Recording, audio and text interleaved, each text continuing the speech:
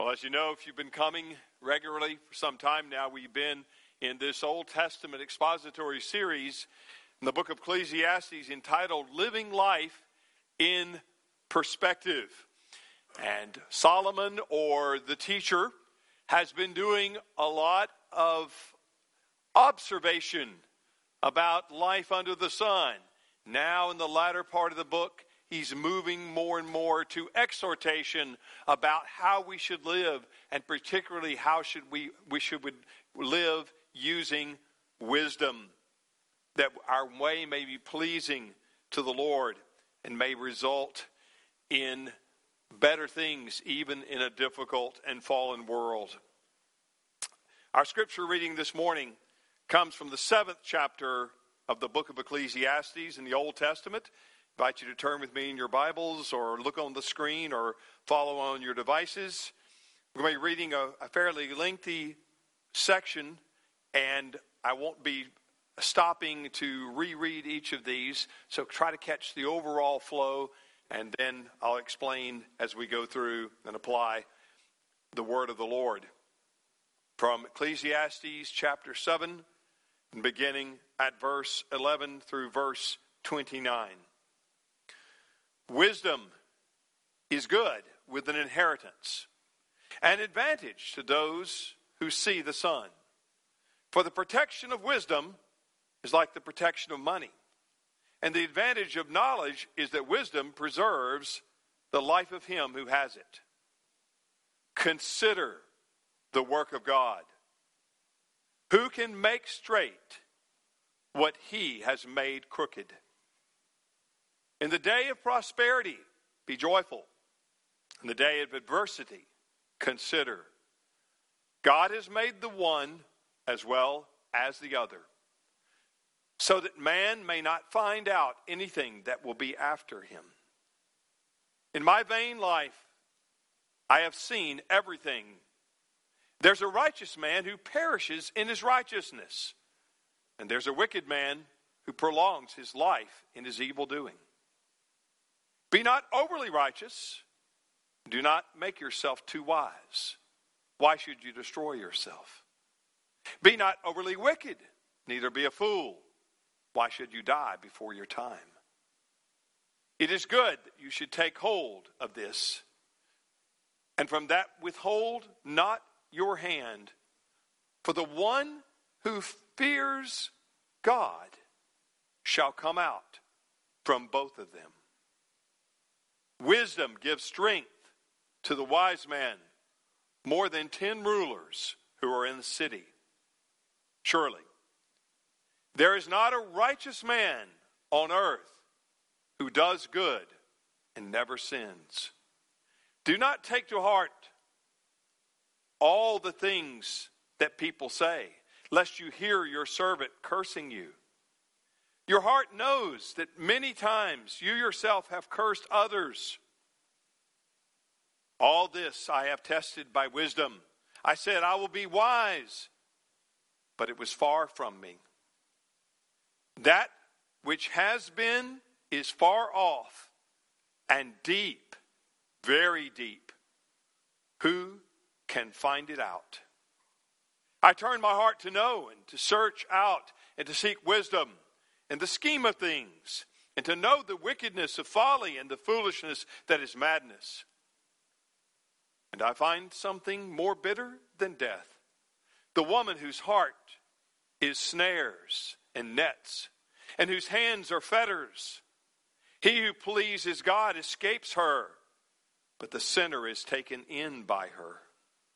Behold, this is what I have found, says the preacher, while adding one thing to another, to find the scheme of things, which my soul has sought repeatedly, but I have not found. One man among 1,000 I found, but a woman among all these I have not found. See, this alone I found, that God made man upright, but they have sought out many schemes. The word of the Lord. May God add his blessing to it. Let's pray. Father, now may the words of my mouth and the meditations of our hearts together be acceptable in your sight, O Lord, our strength and our Redeemer. And we ask that in your light we may see light today. In Jesus' name, amen. Where ignorance is bliss, 'tis folly to be wise. Have you ever heard that? Comes from an ode by Thomas Gray, a poem by Thomas Gray entitled Ode on a Distant Prospect of Eton College. And the picture that he paints with his poetry is that of students gleefully, blissfully playing on the field and in the classroom of their college, enjoying life to the fullest because they are completely oblivious and at this point innocent of what lay before them. In other words, hard times are coming and they don't have a clue. The teacher, Solomon, seems to have discounted the value of wisdom. If you go back and read chapter 1 again, and particularly in verse 18, listen to what he says about wisdom. Here he seems to be kind of in step with the sentiments expressed by Mr. Gray when he says, I hated all my toil in which I toil under the sun.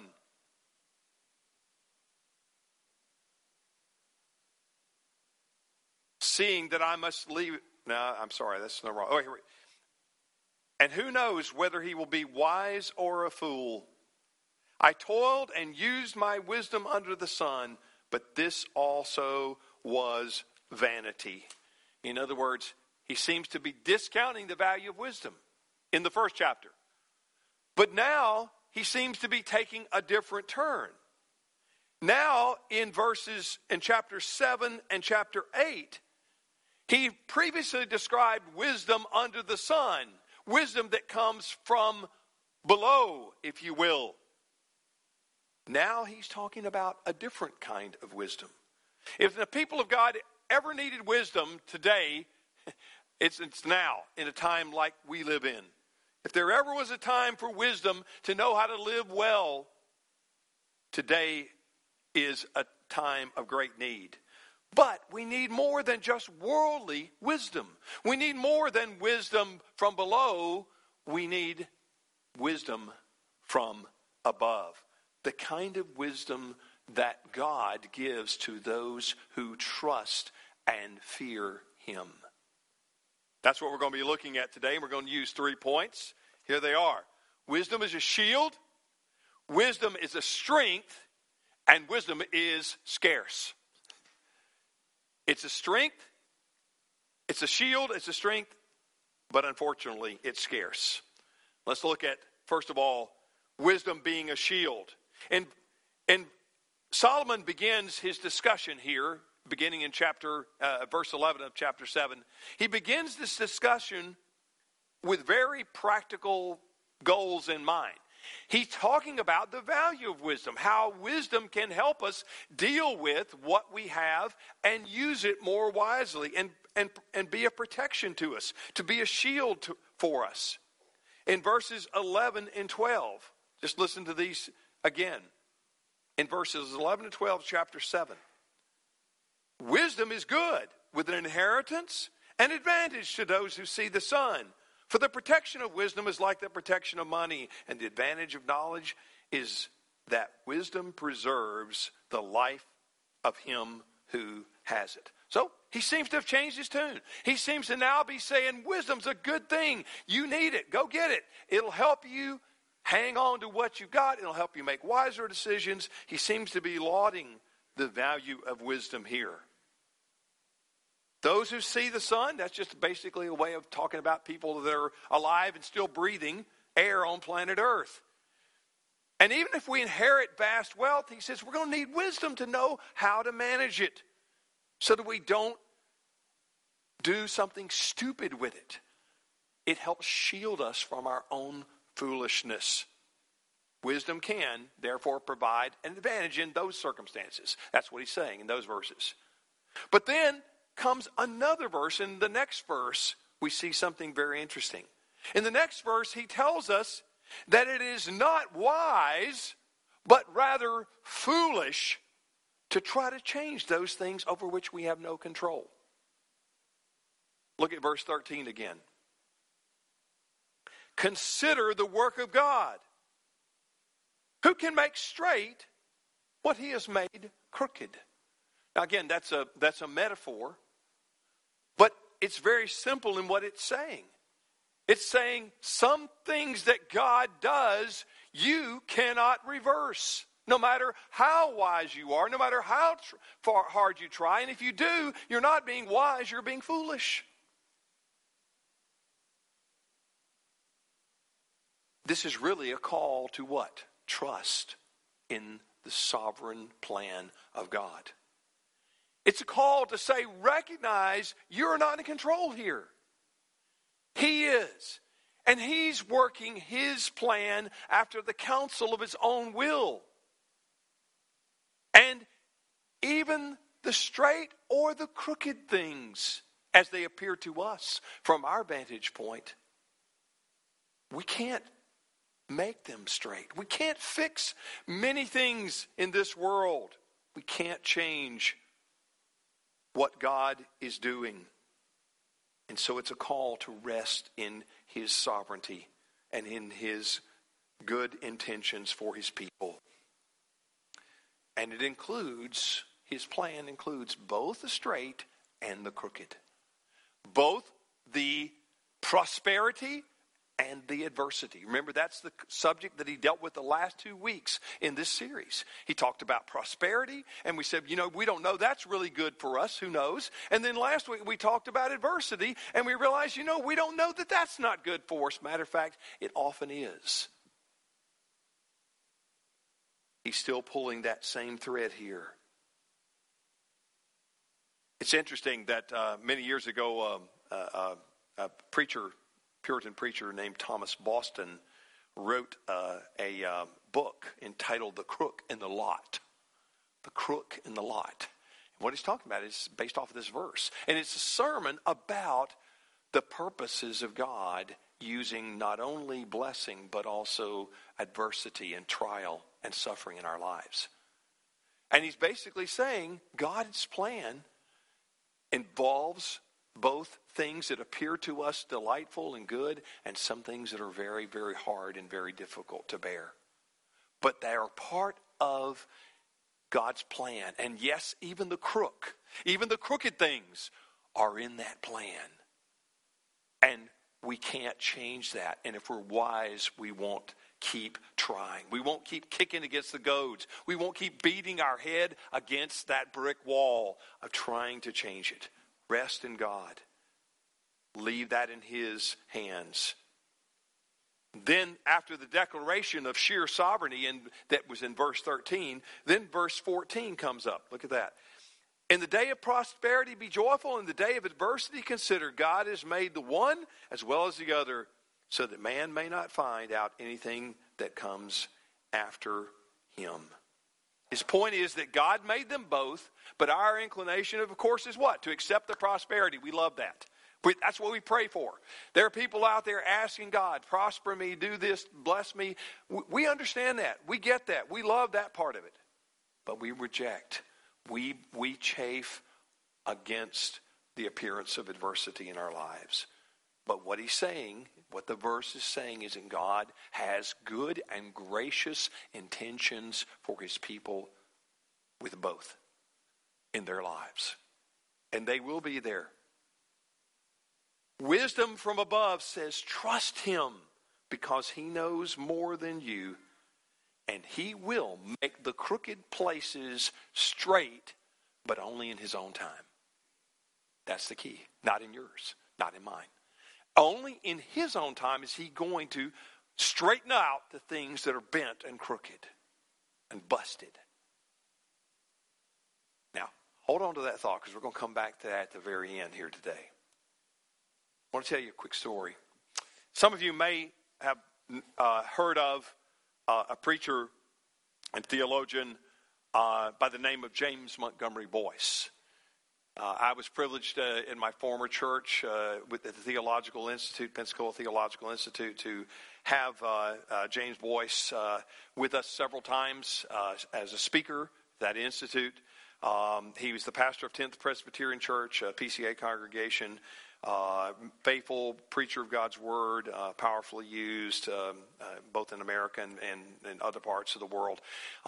And not too long after his last visit with us at McElwain, he came down with a very, very aggressive form of incurable cancer. And it was quick. He hardly had time, a few weeks. And when he made his farewell address to his sheep, to his congregation at 10th Pres, he talked over and over in that address about the themes of the sovereignty and goodness of God.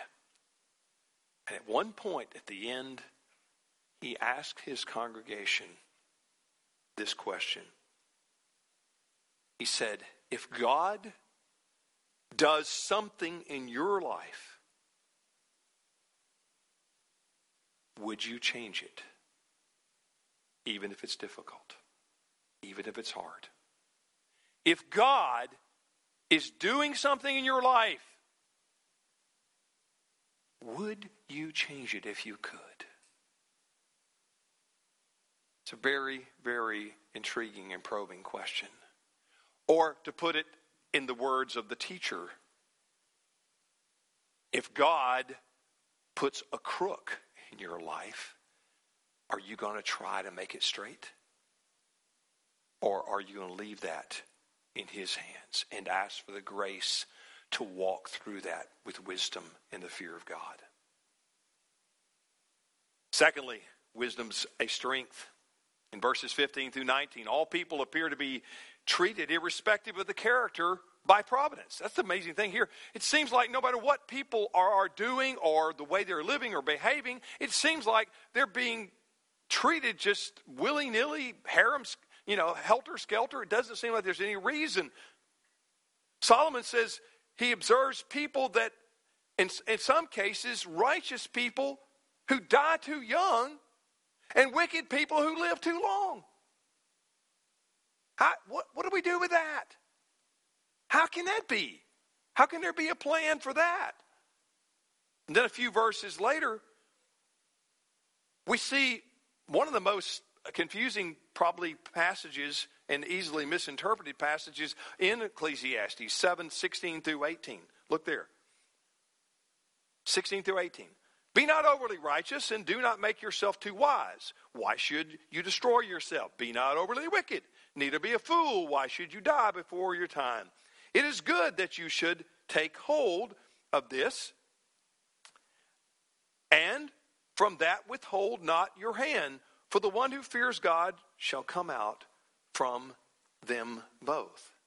Now, many people think that Solomon's basically, again, advocating the golden mean. You remember me talking about that, the idea of the perfect balance. The thing I like to think is, I always tell my family, I'm the golden mean here, you're this and that extreme. And, of course, they never buy that; they don't believe it, and it's not true. But I like to throw it out there. But some people think that's what Solomon's doing here, or the writer, the teacher, is doing. He's using that, and he's advocating something like this. So basically, his counsel would be, in a nutshell, is sort of like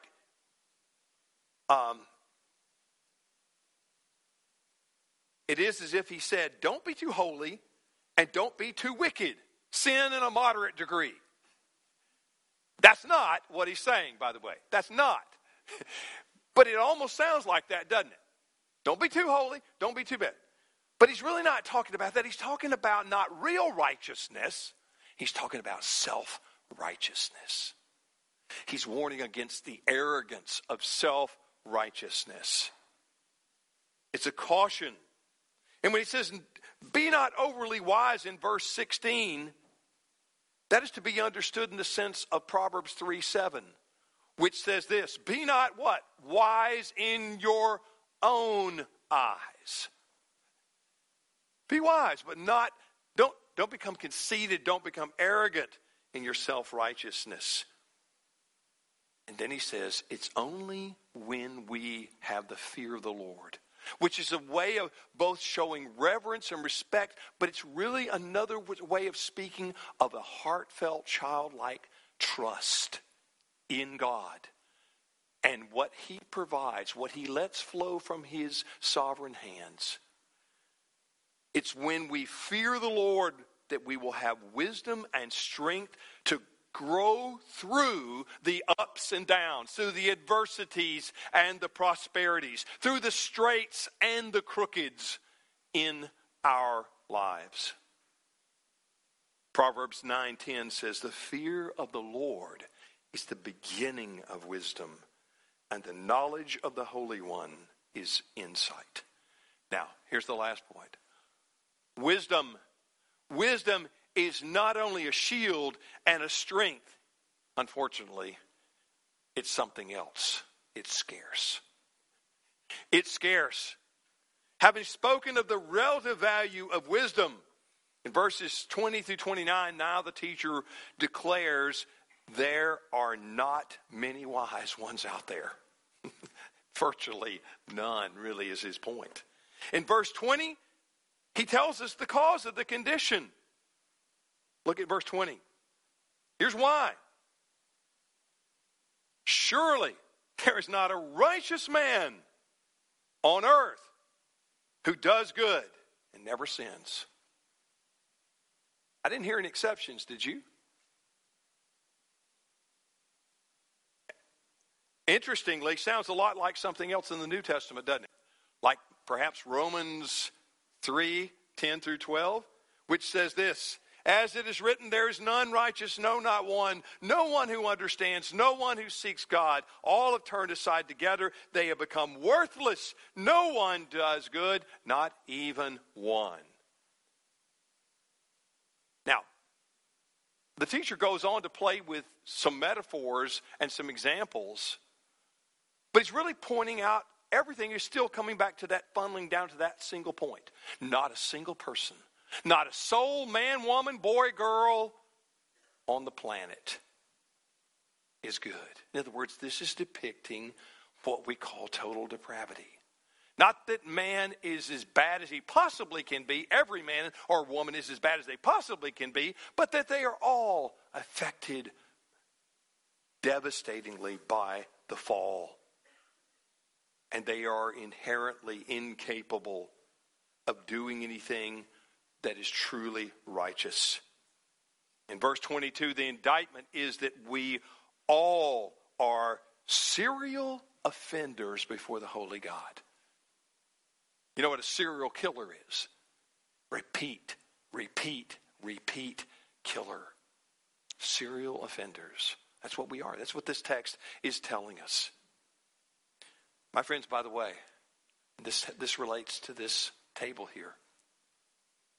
Until you and I fully come to grips with the extent of our sinfulness,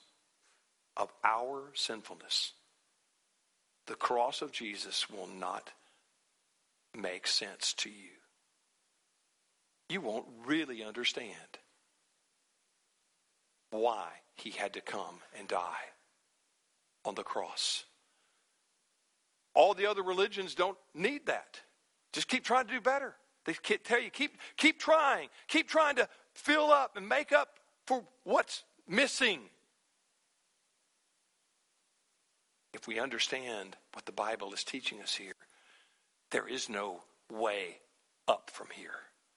There's only the hope in someone else to provide the solution for us. And that is what the cross is. But it's only given and provided for sinners who know and recognize and acknowledge their sin. That's why the people that come to this table have to be believers, but they have to be acknowledging their sinfulness. That's the credentials for getting here. They need a Savior. They're still desperately in need of a Savior. Then in verses 23 to 24, We're being reminded that no one can fully comprehend God's ways. You know, to admit that we don't know answers shows what? That we really are pretty wise. If we can admit that we don't know the answers, that's a good sign that you're actually thinking wisely.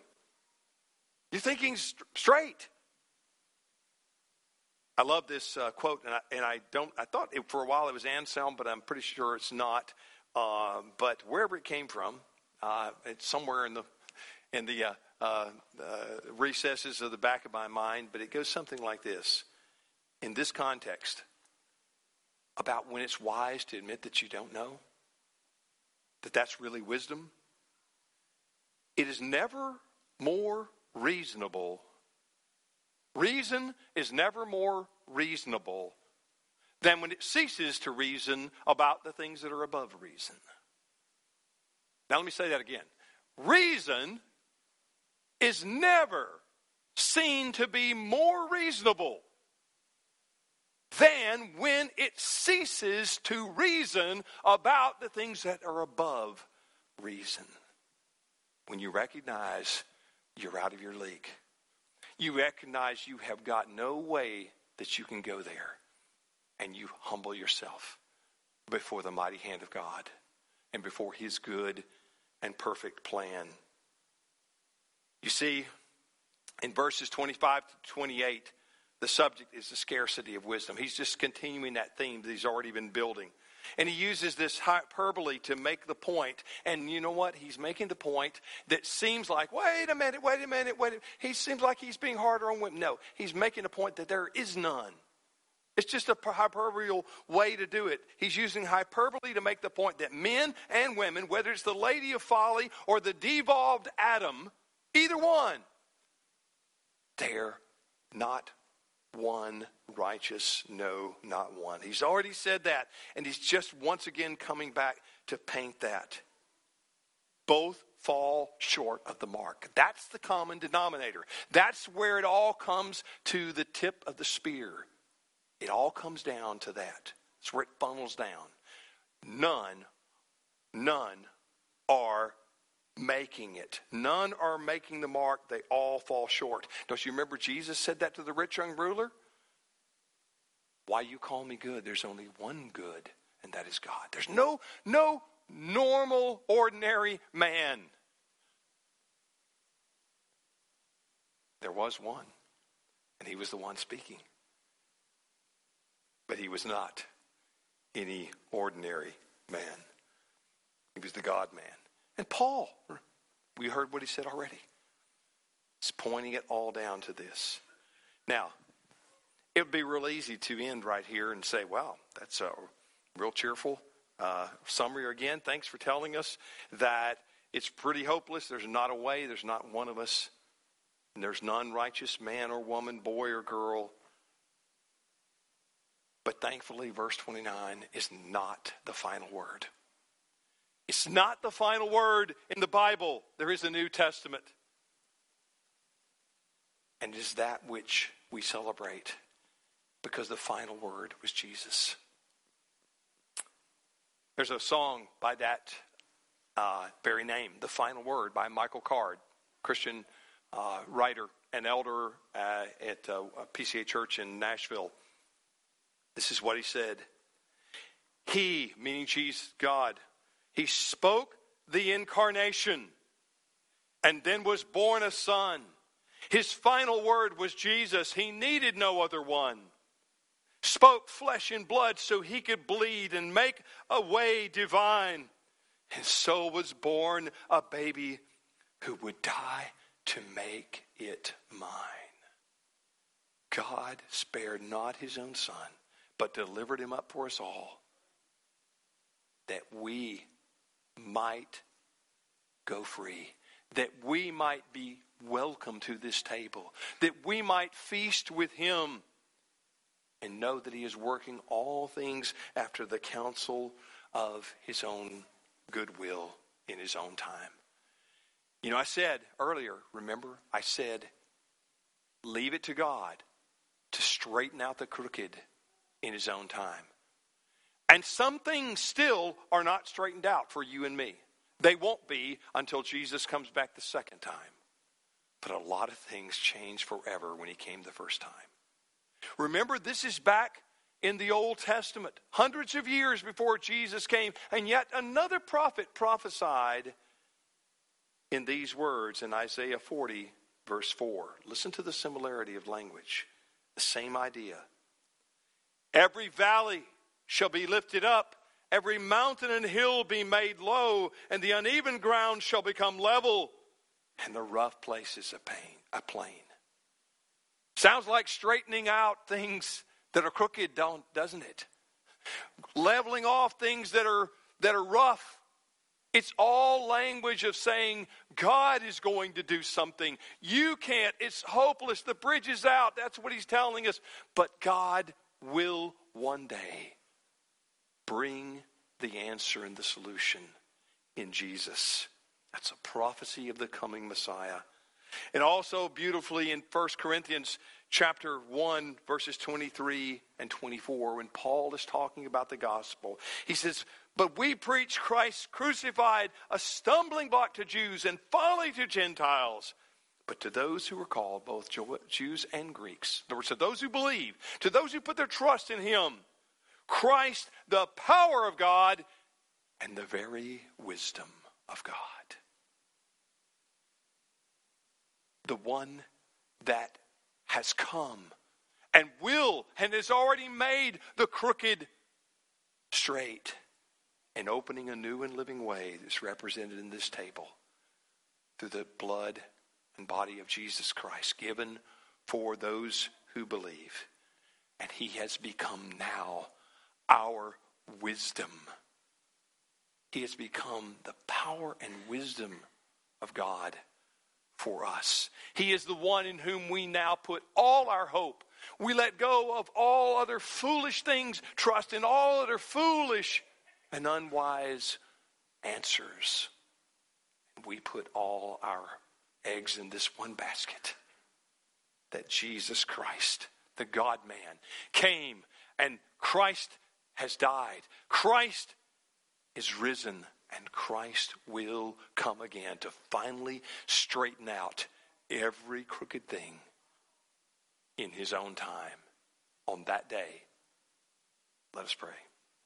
Father, as we take this meal as believers in Christ, Lord, remind us that the answer has come. The final word has been spoken in your Son.